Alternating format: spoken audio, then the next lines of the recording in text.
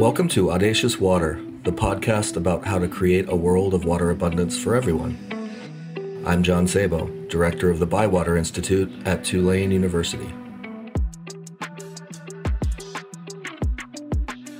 On today's episode, the water excess challenges facing the Navajo Nation. My guest is Bidtah Becker, a citizen of the Navajo Nation and an associate attorney for the Navajo Tribal Utility Authority. Bidtah has deep historical understanding of the attempts to solve the lack of water access for the Navajo Nation, and she has some unique views on where we go from here.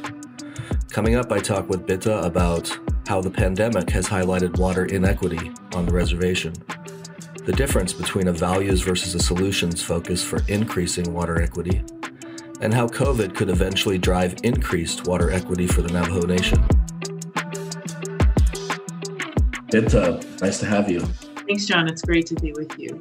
Let's start with a softball pitch. I have a really boring name, which is John. There's so many jokes that could be made about, another John and these sorts of things. And so when I go into something, a place like Starbucks, I know there are going to be at least three others waiting for drinks that have the same name. So I usually use a different name, and I use the name Reggie. Reggie was my high school basketball hero. He played for the Georgetown Hoyas. He had the best three-point jump shot from long range of all time, I think. And it just makes me happy to use the name Reggie. So tell me an interesting story about your name. Yeah, sure. So it is Navajo in origin, but it's very unclear what it means because pronunciation is everything, right? So is it Bidtah, Bidtah? My mom calls me Bidtah B, only when she's upset with me. So I insist on being called Bidtah. I think the funniest story I have is, so the name originates in Shiprock, and there's a woman, and it's normally a last name, Bidtah, as it's spelled, and it's spelled this way in the Shiprock area, which is where I was born. And there's a woman from there named Minnie Bidtah. And I had never thought about that until somebody started cracking up asking, is she a mini you? And it's really funny if you're Navajo because she truly is mini. She's tiny, but she is a force of nature. And she, in our culture, would be considered a grandma out of respect. It's a term of respect here. So to think that this strong, forceful woman 2 decades my age would be a mini me just absolutely cracked me up. And the story is so much funnier if you saw Minnie and if you knew her. Anybody who knows her just starts laughing immediately. That's funny. That's a great story. Let's think about listeners that may not have been to a reservation, may not have been to Navajo Nation. What does water look like on the reservation? What does the infrastructure look like? Tell me about it. If anybody's driven to the Grand Canyon, they have seen water on the Navajo Nation. And I get this question quite a bit from the East Coast, which is, so are you telling me that when I was driving to the Grand Canyon and I saw like what we would call a family compound, but I saw like several little living areas, you're telling me that people were living in there? And I will say yes. Water on the Navajo Nation looks different depending on if you're in a concentrated area where a lot of people live. So I live in a concentrated area, and by a lot of people, I think I'm really bad at numbers, but I'm going to say maybe 10 to 12,000 people we jokingly call the tri-state area, meaning it's Window Rock, Fort Defiance, and St. Michael. So Window Rock is the capital of the Navajo Nation. And I live in a housing subdivision. I live in a cul-de-sac. If you were just standing in my cul-de-sac and did not look up, you would think you were anywhere in the United States. But once you start looking around, you see the beautiful Colorado Plateau and the natural surroundings. But for people, for instance, who are living, if you drive up to the Grand Canyon, so I have water in my home. What we call lovingly the rural areas of the Navajo Nation likely lack access to clean water being piped into their homes. Now, I need to be very clear to say that doesn't necessarily mean that they're not near a water line. Why plumbing was never built to their home, or the pipes were never built to their homes, This is still a little bit of a mystery to me. And I'm saying that because the Indian Health Service is primarily responsible for building clean drinking water to people's homes.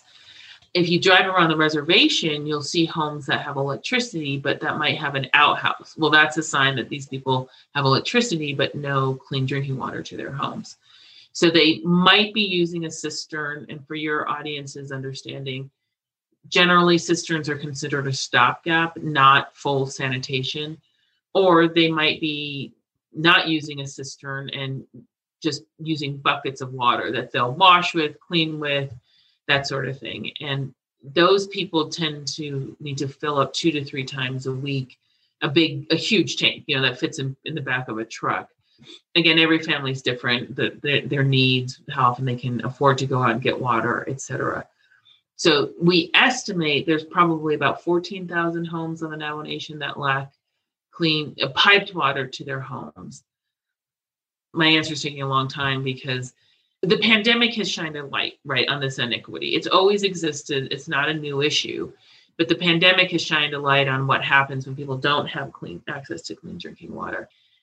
Moving water costs money, right? It costs money. NTUA has not had access to funding to build those lines. And when we do, that's what we're doing. We're starting to build lines. And right now we're taking data on how many people are a half mile from a water line. And that's because we are anticipating funding coming through the American Rescue Plan that was just signed into law of March 11th. So depending on where you are, water is either you have it or you don't, I think is the way to view it. And there is no way people can understand what it's like to live without power, water, broadband. No way. So let me stop there because I think that is a fair way to describe the water situation here. No, that's a compelling answer, and I think it gives a good image of what I've seen on my way to the Grand Canyon, and I think fair. And you brought up 2 other issues. One is access, equity, and the other is the pandemic, and I think we'll cover both of them. But why don't we start with access?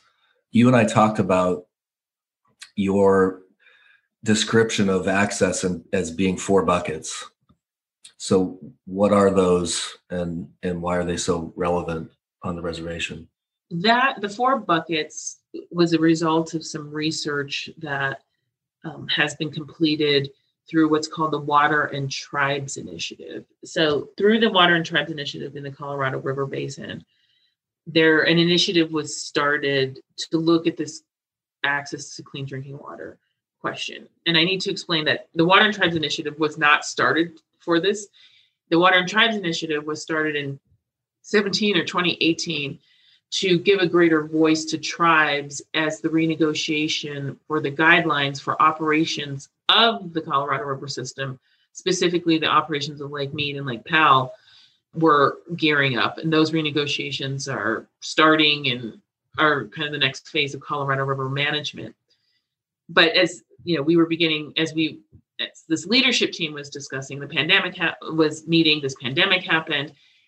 And it was fascinating that so many people who I've lived and worked with for 20 years in the Colorado River Basin were not aware of this lack of access to clean drinking water in the basin. So we've used the moment to shine a light on this issue, to get some research, to work with Congress and the executive branch to find some real world solutions. But what our researchers found, and the research is headed up by a professor out of Utah, a law professor named Heather Tanana, is that there's 4 buckets in Indian country. And their research is that for the 30 tribes located in the Colorado River Basin, every tribe suffers one or more of the issues in one of these 4 buckets. So the 4 buckets are, first, lack of piped water, and that's what we've discussed already. The second is aging infrastructure. So infrastructure might have been built in the 50s and 60s, and it's not being replaced or needs to be replaced. The third bucket is inability to adequately address the operations and maintenance issues. And again, by that's largely a cost issue, meaning, as we discussed, water, treating it and moving it does take funding. let me be real specific on that, because for Navajo Tribal Utility issue, we are a multi-utility. So we have 6 services we provide. When you get a bill, if you're an NTUA customer and you have electricity from NTUA, water, and wastewater, and for instance, I'm both a customer and employee of NTUA, you will see a charge for electricity, a charge for water, a charge for wastewater, but it all gets lumped into one bill. Our water rates are, they're expensive. They're at the higher end of the rates in the region. Our electric rates are the lowest in the region, and they subsidize the water infrastructure. That's NTUA is able to balance this out because we're a multi-utility. It's much harder for water-only operators, right? Because all they've got is the water. They don't have other services that can subsidize these operational costs. And then the 4th bucket is water quality. So either that's naturally occurring water issues or water issues that are aggravated by infrastructure. Think of the Flint, Michigan example. The Hopi chairman put it really well at a listening session we held in about 2 months ago. And he said, BIA came in and built our water supply system into an aquifer that has arsenic. And now the EPA is threatening to fine the Hopi tribe to a level that will bankrupt us to resolve that arsenic problem. So again, cost. But of course, water quality is a truly serious issue. My understanding in the Hopi situation is that regulations have changed over time. So that leads you back to the other bucket of aging infrastructure, right? So is the infrastructure keeping up with changing regulations? So it's super interesting, but just to recap, the 4 buckets are no infrastructure, aging infrastructure, operations and maintenance, and water quality. In Navajo Nation, what's the most important bucket?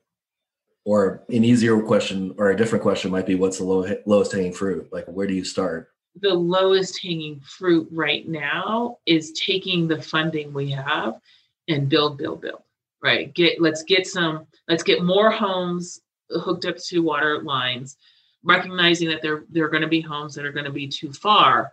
And so too far to make it economically feasible. So while we're working on building, we are bringing more this is the ironic thing, right? We're bringing more customers on who can help support the system. And what's critical for drinking water systems is you can't have water sit in the system, right? It's got to keep moving. And that's the concern about having homes that are too far from a water line, is the water could sit in that line and then become contaminated or become unhealthy to use. So it's such an interesting question, John, because if we were talking in 2019, we wouldn't be talking, but the low hanging fruit would look so different than what they look like right now. Let's move to the pandemic and talk about COVID. And then to me, it feels like, based on talking to you, that COVID is both shedding a light on problems and problems are exacerbated by it. So talk a little bit about that dynamic and the Navajo Nation. Yeah, sure. So I think it's interesting to note that the Indian Health Service was created in 1954. And then the program to address what are called sanitation deficiencies was created in 1959. And I would say that the term sanitation deficiency meant nothing to 99% of the population until COVID-19, right? Now we know what sanitation deficiency means. It means when a doctor prescribes to you to stay home, wash your hands frequently for 20 seconds, and do not go out into the public so that you can protect yourself from this virus. That can't happen for way too many people in this country. And it's a spectrum. There's some people it can't happen for because they live in overcrowded housing, and somebody in that house has to go to work and is going to get exposed and is going to bring that virus home, and people can't isolate. That's all the way down to people don't have clean drinking water in their homes to wash their hands with. So they have to leave their homes to get water. So they are potentially exposing themselves. I just think, it's interesting you asked the question, because I think it relates to what we were talking about earlier. where my boss is like, you cannot, like, you can give statistics, you can say this many homes likely lack it, but you cannot, that means nothing, right? You can't quantify what the lack of access to utilities in your homes means until, well, I was going to say until now. It's not, I don't think we still cannot quantify what it means, because I think, going big picture, I think this country is struggling with what does it mean to lose, what are we at, 520,000? I don't know what the latest number of lives are that we've lost. I mean, can you quantify that? I know insurance agents can quantify it, but I mean, can we quantify it, right? But I think what COVID has done is at least allowed people to relate to the lack of infrastructure in a meaningful way, in a way that they would never have been able to relate to before 2020. And I don't want to pick on my dear friends who are doctors, but they didn't really understand what I worked on until 2020. You know, I've spent my whole career working on bringing new clean water to the Navajo Nation. And pre-2020, a lot of that work came through the form of settling water rights claims and then getting an influx of federal funding that way. And for instance, the Navajo Gallup Water Supply Project is currently being constructed. I mean, I think we just have to pause and think about that. The Navajo Gallup Water Supply Project is currently being constructed. It's 2 laterals. One lateral was completed last year, which is wonderful. The bigger lateral is still under construction. But we need to pause and think about that, because that project was first thought about and conceptualized in the 1950s, right? In the 1950s, this project to bring San Juan River water down into northwestern New Mexico, most of which is the Navajo Nation, was already thought about by the powers that be, by state entities, federal entities, as a needed project. It was never authorized until the Navajo Nation settled its water rights, 50, 60 years later. And in the middle of a pandemic, it's being constructed. So, again, where my mind goes is what is cost, and what does all of this mean? I think what's exciting about right now is we do have a federal administration that is well, I don't want to speak for them, but when I watch what they're doing, I think they are listening to the public outcries, I think I'll call it, for social equity, racial equity, and the calls for, my gosh, we are the richest country in the world. We have, fill in all of the blanks. And we had no idea. We had no idea that so many of our citizens live in a different world than we do. Let's noodle on that a little bit. When we talked earlier, you talked about how a solutions focus is all wrong, and instead we need a values focus. I thought that was super interesting. Let's hear about that. So I like to say, if you went back to Congress in 1959 and said there's going to be a pandemic in 2020, American Indians and Alaska Natives are going to die at the highest rate of any racial or ethnic group in this country, and one of the possible reasons why is because of lack of access to sanitation facilities in their homes, they'd be like, no, we've got the solution. No, that's why we're creating IHS in 1959. We're going to have this solved in 10, 15 years, right? I say that because I think, remember, we've talked about the 1950s in a couple of contexts already. I think that the 50s was still part of that big growth era, right? It was still part of the post-World War II era. And I don't want to underestimate. I think that, it's always hard for us to relate to what people who came before us went through. But, if I put myself in those people's shoes, having seen the bombs that were going off, I mean, what a world they were living in, right? And when I think of that period, because I think Navajo has many remnants of the big growth era, and we still live with World War II every day in our society, either through the abandoned uranium mines or by honoring our code talkers. We still very much have World War II on our mind. I think that people were looking for stability, right? They were looking for permanent solutions, and we're going to have world peace forever, new world order, and big growth, and that's it. Well, I don't think, I think solutions is very temporal, and it reflects maybe the culture and spirit of the time, but it's the values that make sure solutions are implemented, or that if solutions cannot be implemented, it's the values that say, okay, well, let's figure out how to get it implemented, right? So rather than programs becoming bureaucratic in nature so that people are managing a bureaucracy, they're actually managing values. Okay, well, we hit a road. So example, we hit a road bump. We can't get through this mountain to get, this is not really an extreme example because we know there are trans-mountain diversions all over, but I'm using mountain because that's a physical structure. We can't get through this mountain to get some clean drinking water to people. We don't think it's worth the cost and time to do it. So rather than abandoning the project, well, how do we go about and revisioning the project so that all people, so that the values that I think American citizens believe exist in this country, the values that all humans are created equal, so that value is truly lived in our material world as well as in sort of a political ideological world.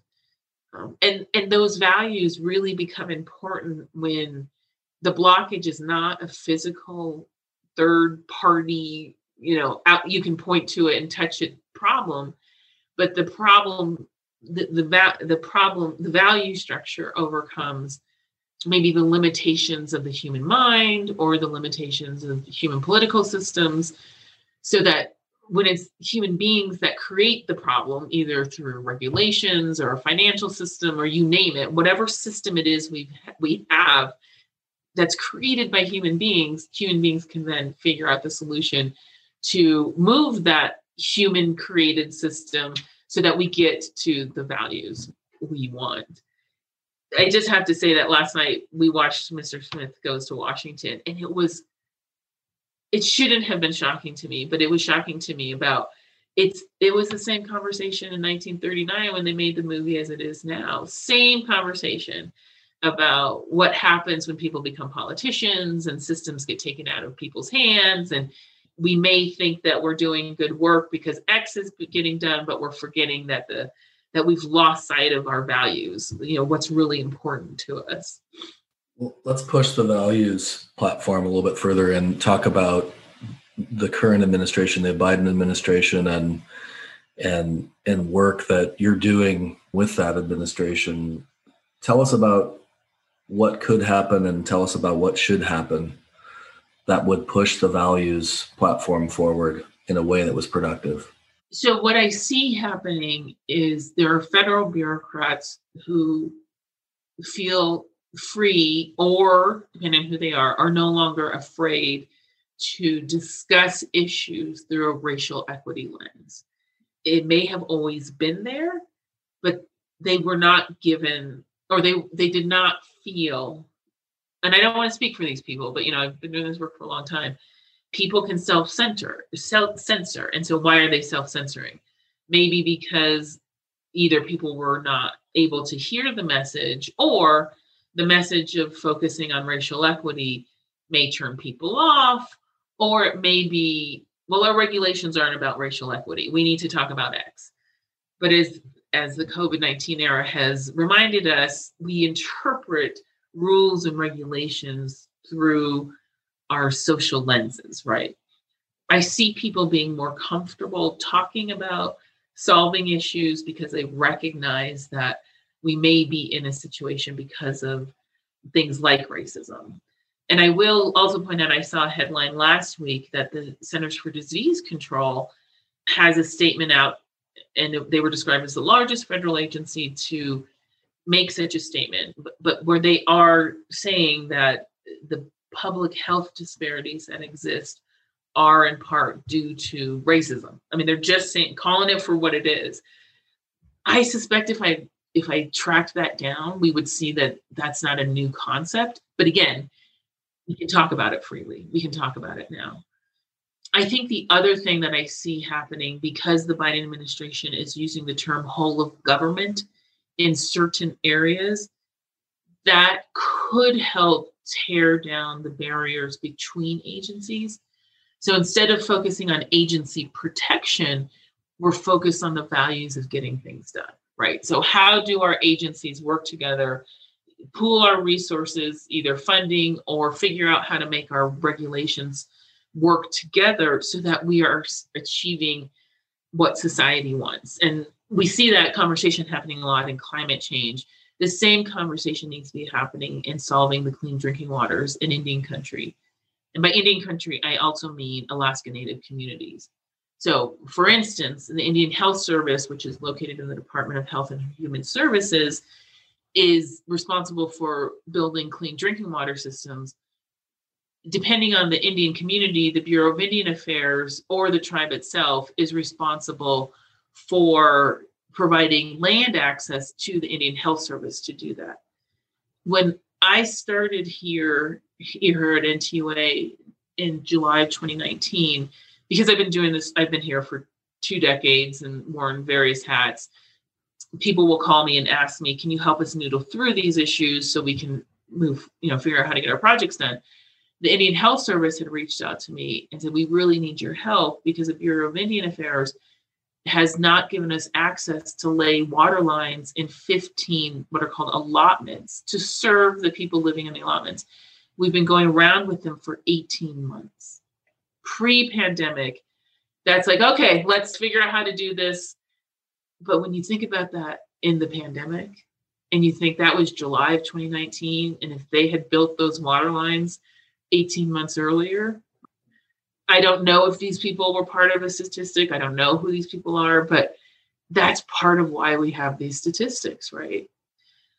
But I think the pandemic has just turned what has become, and again, I'm saying this, having watched Mr. Smith Goes to Washington last night. Again, even then, there was that frustration that good things, good works, good laws become so distanced from what they were supposed to do. It becomes a bureaucratic maze of statistics. These statistics are now human beings.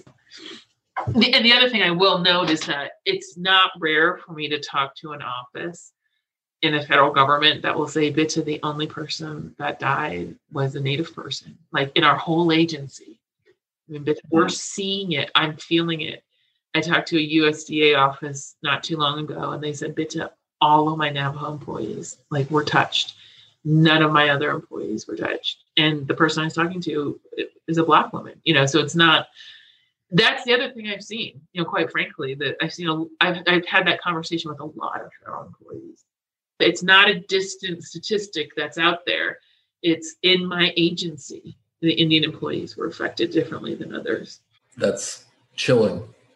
I want to go back to a piece of a conversation that we've had in the past that's about shared experience and the connection between COVID and possibility for better equity in the future. You have kind of a bright spot vision for that, I think, in some ways. Tell me about your thoughts on that. Yeah, I started feeling this right away, right when the pandemic happened. And I think it's because, at least in the United States, everybody was told to go home, right? So everybody had that shared experience. And then for whatever reason, Navajo was front and center in the news, right in May, with the highest COVID outbreaks. And there was just an understanding that I had never experienced before. Because again, like we said, the lack of clean drinking water in people's homes is not new. But there were people who I worked with in the Colorado River Basin who they had no idea. Or if they knew intellectually, they now understood personally. And, and maybe it was just personal because they knew I lived on the Navajo Nation and they were worried about me. And, I could report, no, I'm fine. But I'm, I'm not the statistic that people are talking about. So that shared vision or that shared experience of having your world turned upside down, I think, so we're human beings, right? And we all know that we are built to have relationships. We need relationships in order to survive and thrive as a society. I think in this. What's so exciting to me, and it is a bright spot to me, John, because people could have been like, well, whatever, like I'm going to my home and I'm fine. I am fine and I don't care about anybody else. But that's not what people did. And that's not what people are doing, right? We're seeing it in philanthropy. We're seeing it in corporations. I mean, even for the cynical among us, and I can be cynical, you could say, yeah, that, their corporations just trying to profit on the moment, and they might be putting out ads, but they don't really mean it.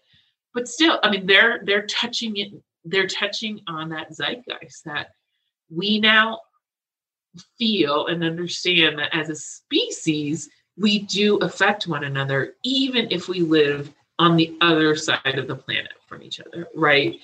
There is that shared experience. And now it's an understanding. I think it's gone from what I felt at the beginning of the pandemic about it being an experience to now being an understanding, and then taking it one step further to recognizing that, so Mother Nature may have put the virus on us, but we humans are the ones who created systems that have led to interesting outcomes in this country. Now, I haven't followed this globally, but I think people are not seeing the same effects from the virus in their country as they are here, right? Whether it's the high rates of death or specific groups dying in their country at higher rates than others. I mean, I'm sure those exist, but not at the way it's happening in the United States. And just knowing full well that we as humans create rules, we can change those rules. That's what is the biggest change that I'm seeing. That's great. I think that's a good spot to end. Bidtah, thanks for joining the podcast. I thought it was you painted a really detailed picture of what infrastructure looks like without having video, which I think is probably hard to do. And certainly I'm going to poke on this values approach as I interview others on equity issues in the podcast series. So thanks for bringing that up, and thanks for joining the show. Oh, it was my pleasure. It was an honor. I really appreciate the time, John. Great. Well, have a good day. You too. All right. Thanks for joining. This was a great interview with Bidtah Becker from the Navajo Nation, talking about infrastructure on the reservation, talking about topics like bright spots in a pandemic and how they have brought people together and given us hope to focus on a values-based system. And I think if we think about values as a predecessor to solutions, it's very similar to the way I think in academic circles one might think of combining social and physical infrastructure. And the order of the rollout of those two is super important, right? So if there isn't capacity in the community to sustain physical infrastructure, the physical infrastructure is just going to be dropped off from a helicopter and never used. But I think when we start thinking about that social infrastructure in terms of values and value systems and aligning on that value system, in this case, leveraging the shared experience from the pandemic, we can see opportunity for change that may lead us to those solutions that last a lot longer and that bring access to communities that have not ever had access to clean drinking water or sanitation. That's it for this episode of Audacious Water. If you like the show, please rate or review us and tell your colleagues and friends. For more information about Audacious Water, visit our website at audaciouswater.org/podcast. Until next time, I'm John Sabo.